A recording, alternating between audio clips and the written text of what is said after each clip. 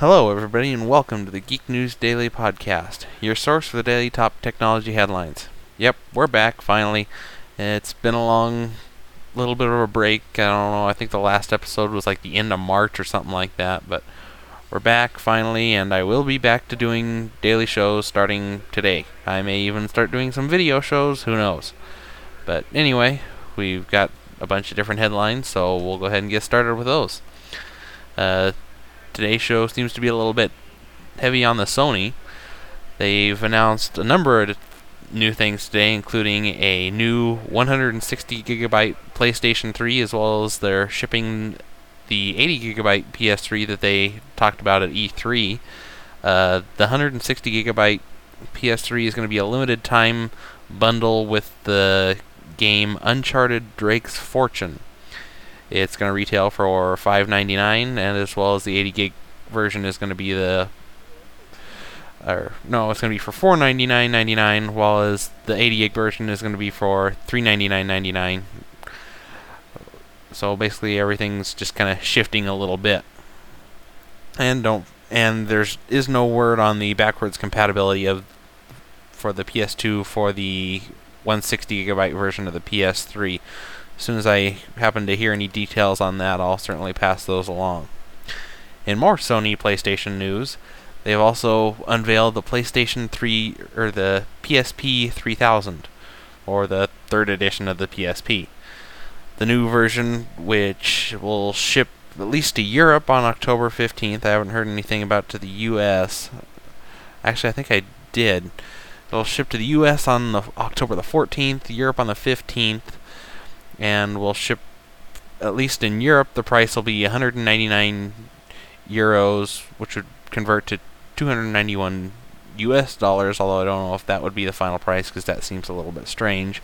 But the new version is going to have an improved screen that'll better deal with sun glare outside, and it'll have a slightly brighter screen, as well as a built-in mic, so you'll have an easier time for using Skype on the PSP as well.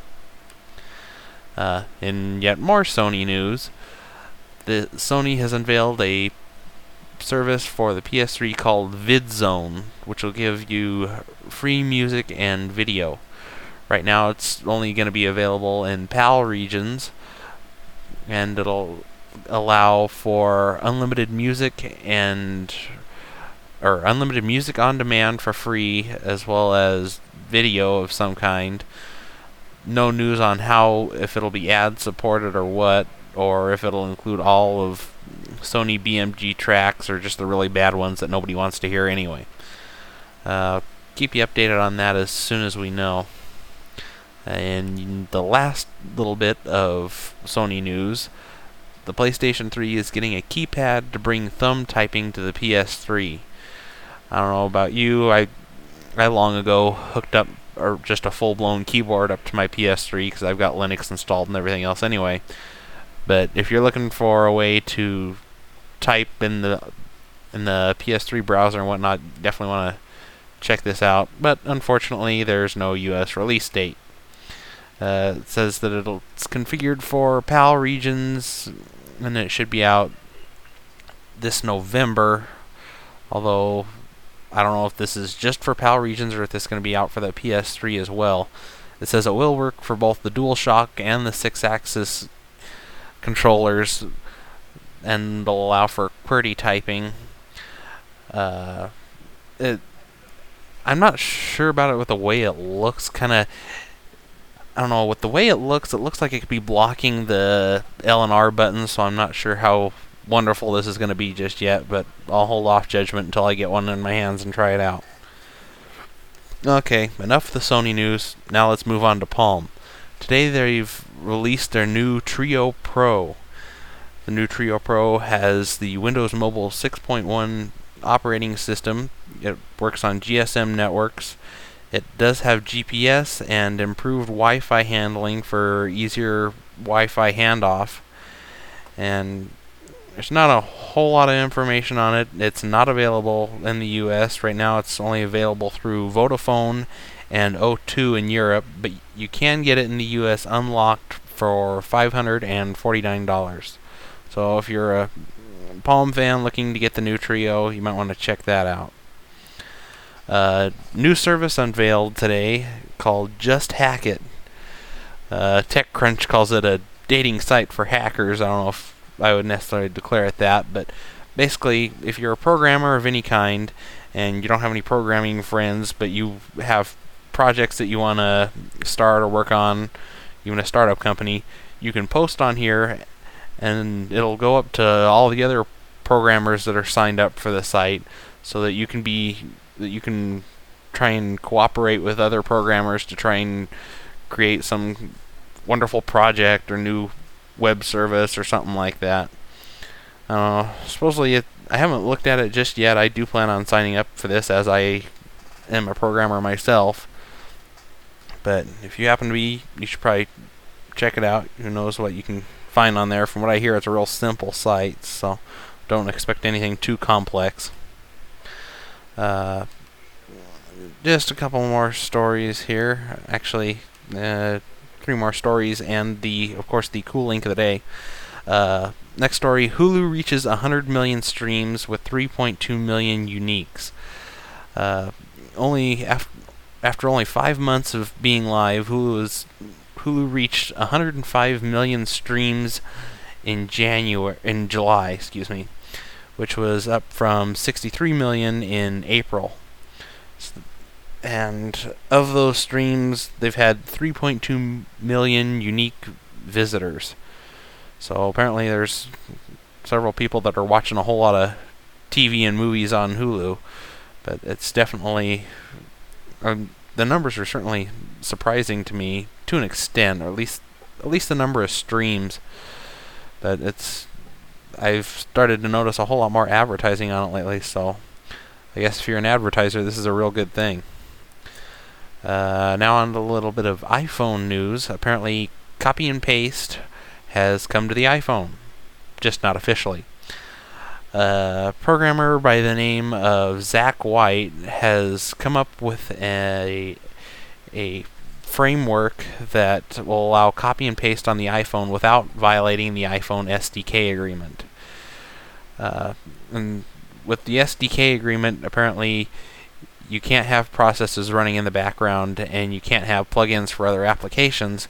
But apparently with this framework, it uses some shared space on the iPhone, so that you can basically use cut and paste between applications that support the new framework. And I know there's a bunch of versions of applications that are getting ready to come out that support this, including unreleased versions of Twiddlater, WordPress, and MagicPad. So if you have an iPhone, or I assume this works on the iPod Touch, you might want to check out this OpenClip framework, especially if you're developing apps for the iPhone and you're looking to add copy and paste functionality. 2 more stories here. 7,000 Britons are being sued for game piracy and they're getting sued for $557 each, which I guess equates to £300.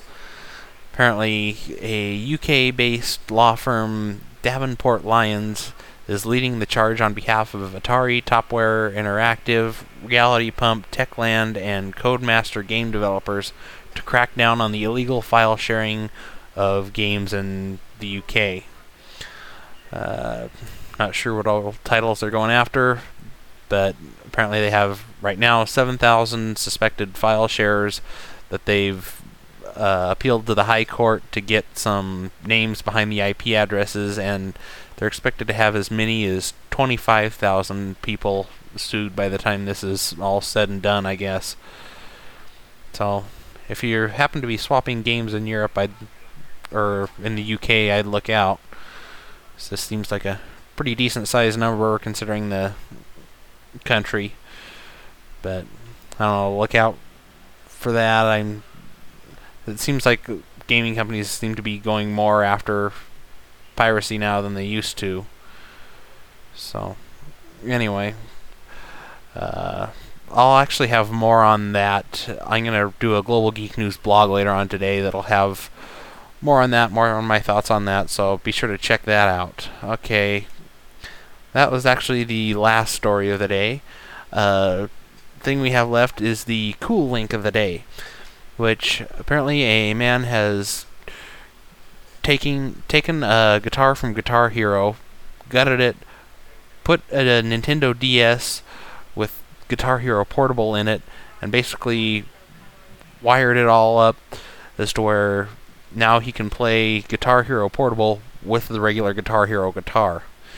He also inserted a FM transmitter so he can play the music from Guitar Hero Portable to his home speaker system. And in the link there is a video to it as well as a picture, so you might want to check it out. It's kind of cool. Just more of what to expect in the future from the cool link of the day. It's something that was started on the last episode of the podcast back in March, so that will be something that will be daily. I'll probably just throw up like case mods or stuff like this that I happen to find interesting, maybe even some cool YouTube videos or something. But anyway, that's all the news I have for today. Don't forget to check back tomorrow, or we'll have a whole new round of news. And make sure to check out the Global Geek News podcast, which will actually be restarting this week. I'm hoping to record that tomorrow. Hopefully that'll be recorded tomorrow and up by the end of the week. But check out the Global Geek News blog. There's always new articles that I post on there, my opinions about who knows what, and that would be at globalgeeknews.com, and for the blog is globalgeeknews.com/blog, or you can just click on the blog link on the Global Geek News website. If you're wanting to know more about all my various podcasts, you can check it out on my personal blog at pcnerd37.com.